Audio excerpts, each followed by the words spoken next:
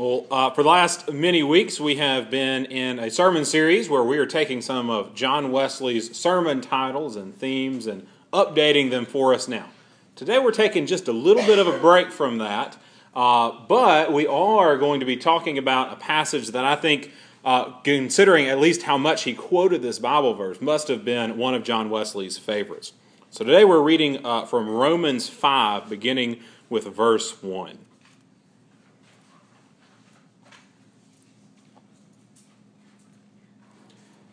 Therefore, since we are justified by faith, we have peace with God through our Lord Jesus Christ, through whom we have obtained access to this grace in which we stand, and we boast in our hope of sharing the glory of God. And not only that, but we also boast in our sufferings, knowing that suffering produces endurance, and endurance produces character, and character produces hope. And hope does not disappoint us, because God's love has been poured into our hearts through the Holy Spirit that has been given to us. The Word of God for the people of God. Thanks be to God. Let's pray. Lord, we ask that you would give us receptive hearts today, so that the words that we speak to one another, and so that the thoughts of our hearts would be pleasing in your sight, Lord, our rock and our Redeemer.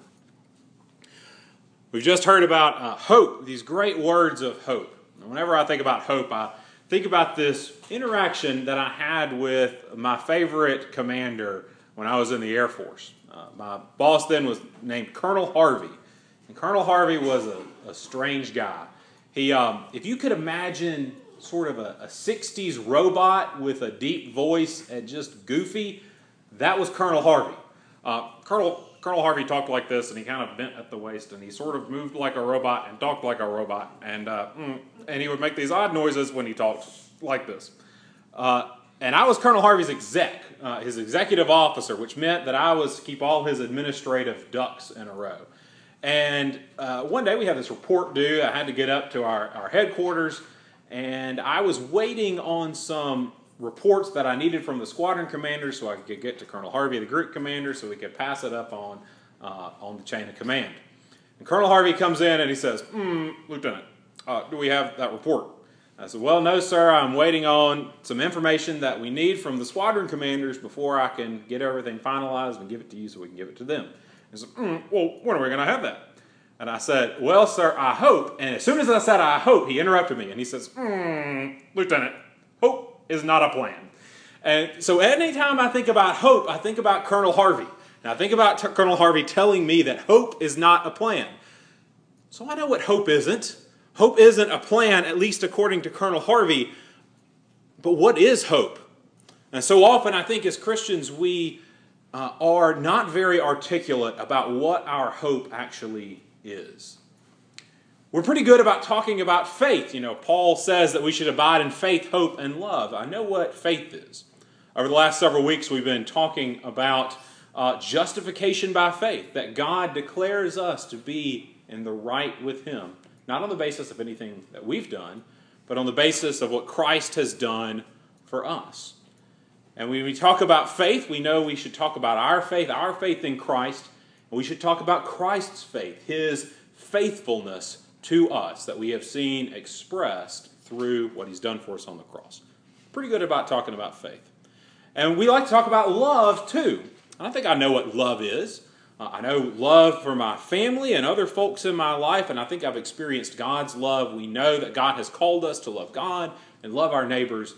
We're pretty okay, at least in talking about love. We're not always the best at actually loving, but at least we know that we should talk about love. But what do we talk about when we talk about hope? What is it that we hope in? See, I'm afraid that we as Christians have very often lost hope. And what I mean by that isn't so much that we're hopeless, though sometimes we can be hopeless.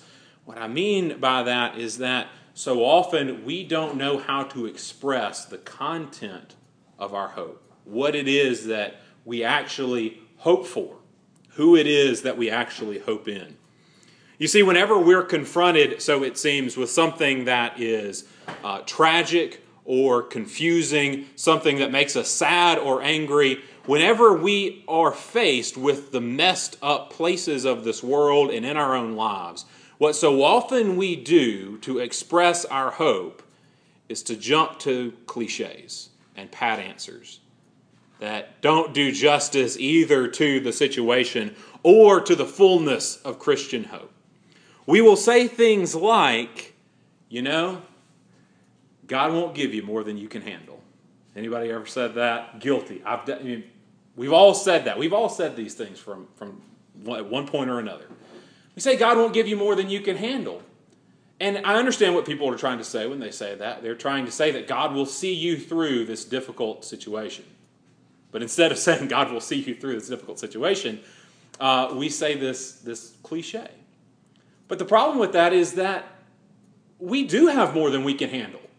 We can't handle our own lives. We can't handle our own sins. That's why we need Christ. Precisely because we have more than we can handle. And in fact, to this idea that God won't give us more than we can handle, I would say that God has given the world more than it can handle because God has given himself through his Son, and we cannot handle Jesus, certainly. So it's just not a very good picture of Christian hope to say that God won't give us more than we can handle. Sometimes we'll say this, and I know this one is treasured by a lot of people, but we'll say God or that everything happens for a reason. Everything happens for a reason. And again, people mean well when they say that. They're expressing trust that God will make all things right. And that God will perhaps give us meaning in the midst of something that seems to be meaningless. And if that's what we mean, then that's okay.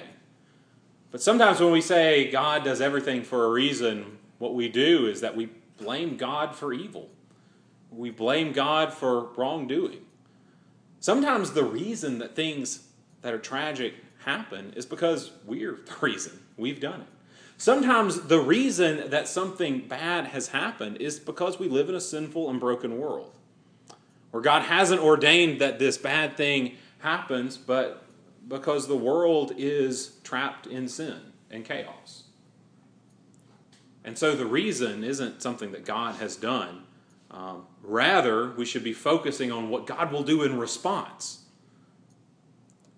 And sometimes when we say that everything happens for a reason, we don't do a very good job of really acknowledging what people are going through and the hardship that they faced and what God might actually do in response to that. And sometimes we'll say things like, God has a wonderful plan for your life. And in many ways, I believe that to be true. But sometimes when we say God has a wonderful plan for your life, what we mean is that God will make you comfortable and respectable and middle class and or maybe even rich, and that you'll be happy and wealthy and wise and healthy and all of this. But the problem with that is what Paul says in the passage we just read.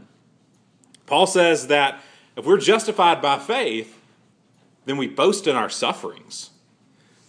We can boast in our sufferings, knowing that suffering produces endurance, and endurance produces character, and character produces hope, and hope does not disappoint us. Paul knows, and he tells the Christians in Rome, that suffering is real. And sometimes when we say things like, God has a wonderful plan for your life, we leave out the real suffering that people face. And we say nothing about what God might do in response to that. And sometimes people will say things like, God closes one door and he opens another. And I get what people mean there. They mean that God will see them through, that they have a trust in God, and that is an absolutely good thing. But what we wind up doing when we say God closes one door and God will open another is instead of centering our hope on what God has done in Christ, what we wind up saying is, what we wind up doing is not acknowledging what people have really faced and the circumstances that they really go through. And we haven't said anything really specific at all about what Christ may do for someone who is facing hardship or suffering that we can't even begin to imagine. So all these things, they're half-truths at best. They express something about what we believe as Christians, but they're really not grounded in the big picture of the Bible. And oftentimes what they wind up doing is turning us back in on ourselves, where we are sort of nasal gazing and asking, well, do I hope enough? And if I do all the right things, then I can say these magic phrases and things will turn out well for me. But we haven't said anything about what God actually does to bring us hope. The content of our hope is not that we might have good circumstances on down the road somewhere. And the content of our hope isn't something like, well, everything is, happens for a reason and is preordained and it just is the way that it is. The content of our hope is that God has done something in Christ. The content of our hope is that even though the powers of this world killed God himself in the person of his Son, that God has overcome death. The content of our hope is that even when things look like they couldn't possibly be any worse, that God will bring something out of that tragedy. That even when there is death all around us, that God will bring new life. And we believe that because God raised Jesus from the dead. And we believe that because God has promised that Christ will come again to make all things new, to bring a new creation, where all that we have faced that is suffering, all that we face that's painful, all the bad circumstances of our life, that God will bring something out of that.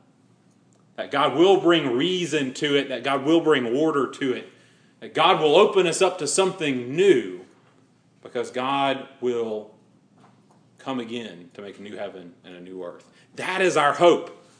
Our hope isn't these pat phrases. Our hope isn't that we just might be happy and healthy and wealthy and wise. But we forget this when we talk about hope.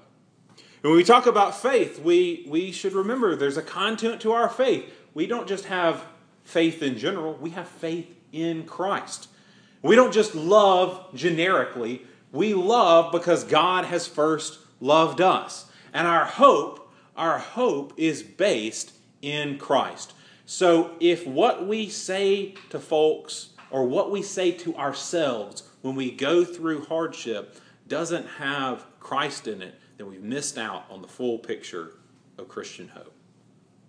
Because our hope is what God has done in Jesus will be made manifest for the whole world. Paul says later in Romans this, if the Spirit of him who raised Jesus from the dead dwells in you, he who raised Christ from the dead will give life to your mortal bodies also.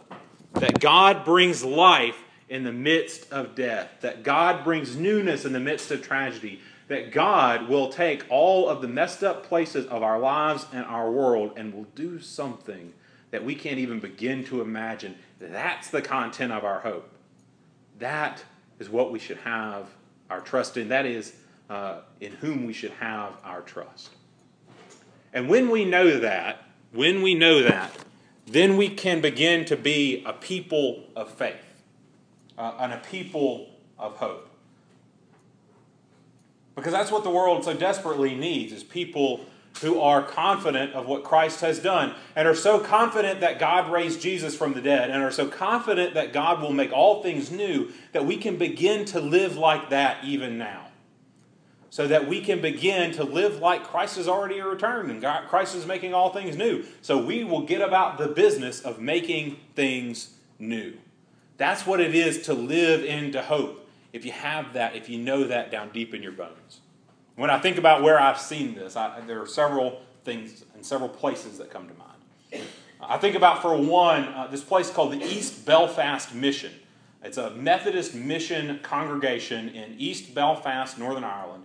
East Belfast is a Protestant working class neighborhood that has a long history of violence. As you probably know, in Northern Ireland, Catholics and Protestants were at each other's throats for years and years. You've probably heard about the Irish Republican Army, a terrorist organization, Catholic terrorist organization. There's a Protestant corresponding organization to that too, or several actually. Protestant paramilitary groups that would perform all sorts of violence against Catholics and Catholic communities. So violence was being exchanged both ways. Well, East Belfast is a Protestant neighborhood where these paramilitaries are still very much alive and well. And East Belfast used to, when someone would grow up, they knew that they could go down to the shipyard and get a job working on one of the ships there. East Belfast is where they built the Titanic, for example. And they would know, when I grow up, I can have a good, secure job, I can raise my family, and that will be that. But as violence grew in Northern Ireland, and as the shipbuilding industry disappeared there, people growing up didn't know what life would look like, didn't know if they would have a job. And so young men, especially growing up, not having anything else to give them meaning, would turn to the paramilitaries and would join these groups and would become involved, and they quit doing their traditional paramilitary stuff for the most part. Now they're involved in trafficking drugs and trafficking weapons. And so these young men would join these gangs because they could give them money and they could give them a sense of identity and purpose and meaning. And that's the situation in East Belfast, a place where literacy rates are through the floor, where all kinds of tragedy and pain exist, and this long, complicated history of trouble. So in the middle of that neighborhood, this little Methodist congregation started a project that they call Skynos. Skynos comes from the Greek word that John uses when John says that the Word became flesh and dwelt among us in John 1. Literally, it's the Word became flesh and pitched his tent among us. It's calling us to think about God's presence with the people of Israel in the tabernacle, in the traveling tent where the Ten Commandments were. That God was present with his people. And what this East Belfast mission is saying is that God is still present in this place. And so they bought up a whole city block. They tore it down so that people could no longer associate the place with previous episodes of violence, which of course just led to people wanting to take revenge and things like that. So they set up this neutral ground, and in this place they established affordable housing, affordable places to host your business, because of course all the businesses have fled because it was dangerous there. They started thrift shops where they would take old goods and bring them back to life and sell them as a sign that God was making things new, and as a very practical way of getting people goods that they needed without having to go all the way across town. They did job training, and they would coach people on their resumes and things like that to help them find hope. And along with that, they had a worshiping Methodist congregation in this place, and still have it. They did all that not as a way to say if we're nice enough to people and do good things to them, then they'll want to join our church. Right? They did it because God made those people in his image. And God has called us to love them and serve them. They did all of those things because they want to give a sign of the hope that Christ has put in them. They wanted to give a sign to their community, a sign to the world that God hadn't given up on that place. When I think about hope, I think about the East Belfast Mission. And when I think about hope, I also think about a group that my friend Chris reminded me of on Friday evening. In Nashville, there is a group or an organization called the Magdalene House, founded by an Episcopalian pastor who noticed that Nashville had a problem with a lot of women who had been in human trafficking situations, a lot of them who were prostitutes and were trying to get off the street and had histories of abuse, physical abuse of them, and then their own abuse of drugs, and she wanted to do something about it. So she started the Magdalene House, which is a residential community where women who have a history of prostitution and drug abuse can come and live and be part of a recovery program, can find a job, can find job training, can receive newness of life. And Magdalene House has a 72% success rate in getting women with these histories off the street and back to life. Why do they do that? They do that because it's an expression of the hope that God has given them through Christ. Magdalene House also has this sort of side business with it called Thistle Farms, where Some of the women will make like soap and lotion and things like that that they then sell, that then connects other people to the work they're doing. Those funds go to support Magdalene House, and it gives the women who are a part of making that a job. And so to bring all these signs of life to folks who need signs of life, but also it's the folks who have gone through tragedy. It's the folks who have suffered. It's the folks who are themselves in need of redemption that become signs of redemption for everybody else. They're part of the church that worships there. They're not just objects of charity. They're part of the business of the church. And when I think about hope, I think about Magdalene House and Thistle Farms. When I think about hope, I think about a church I know in Jackson, Wells Memorial United Methodist Church. A lot of y'all will know who Keith Tonkel is because of the Methodist Hour. Keith Tonkel's been the pastor there for something like 40 some odd years. Very unusual in Methodism, as you know. The great thing about Wells, there are many great things, but two of the great things about Wells is, one, it's one of the only multiracial churches in Mississippi, or substantially multiracial. Black people and white people worshiping together, and they've been doing it since the 70s. So really radical at the time. Wells is also known around Mississippi, and especially around Jackson, as the church that you go to if you have a history of drug or alcohol abuse. That they will understand your situation, and they will help you become part of a recovery group, that redemption happens there, and so that is the place to go if you want to meet Christ and you've gone through something like that in your life.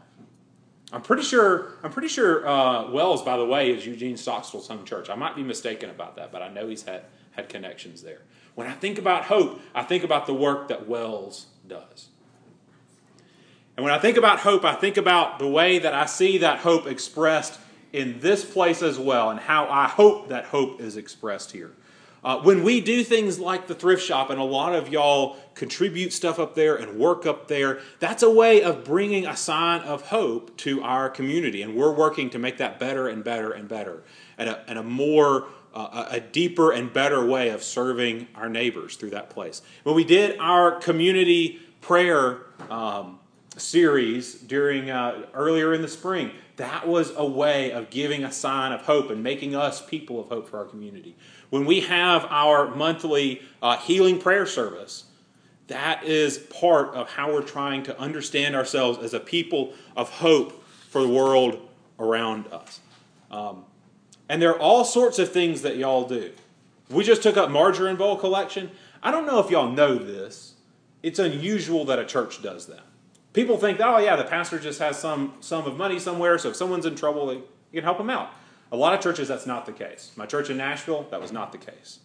But here, because y'all support that and y'all think it's important, when I know someone is in need, I can go and meet with that person and pray with that person, figure out what they really need, and I know that there is funding there for me to help that person's situation and minister to them.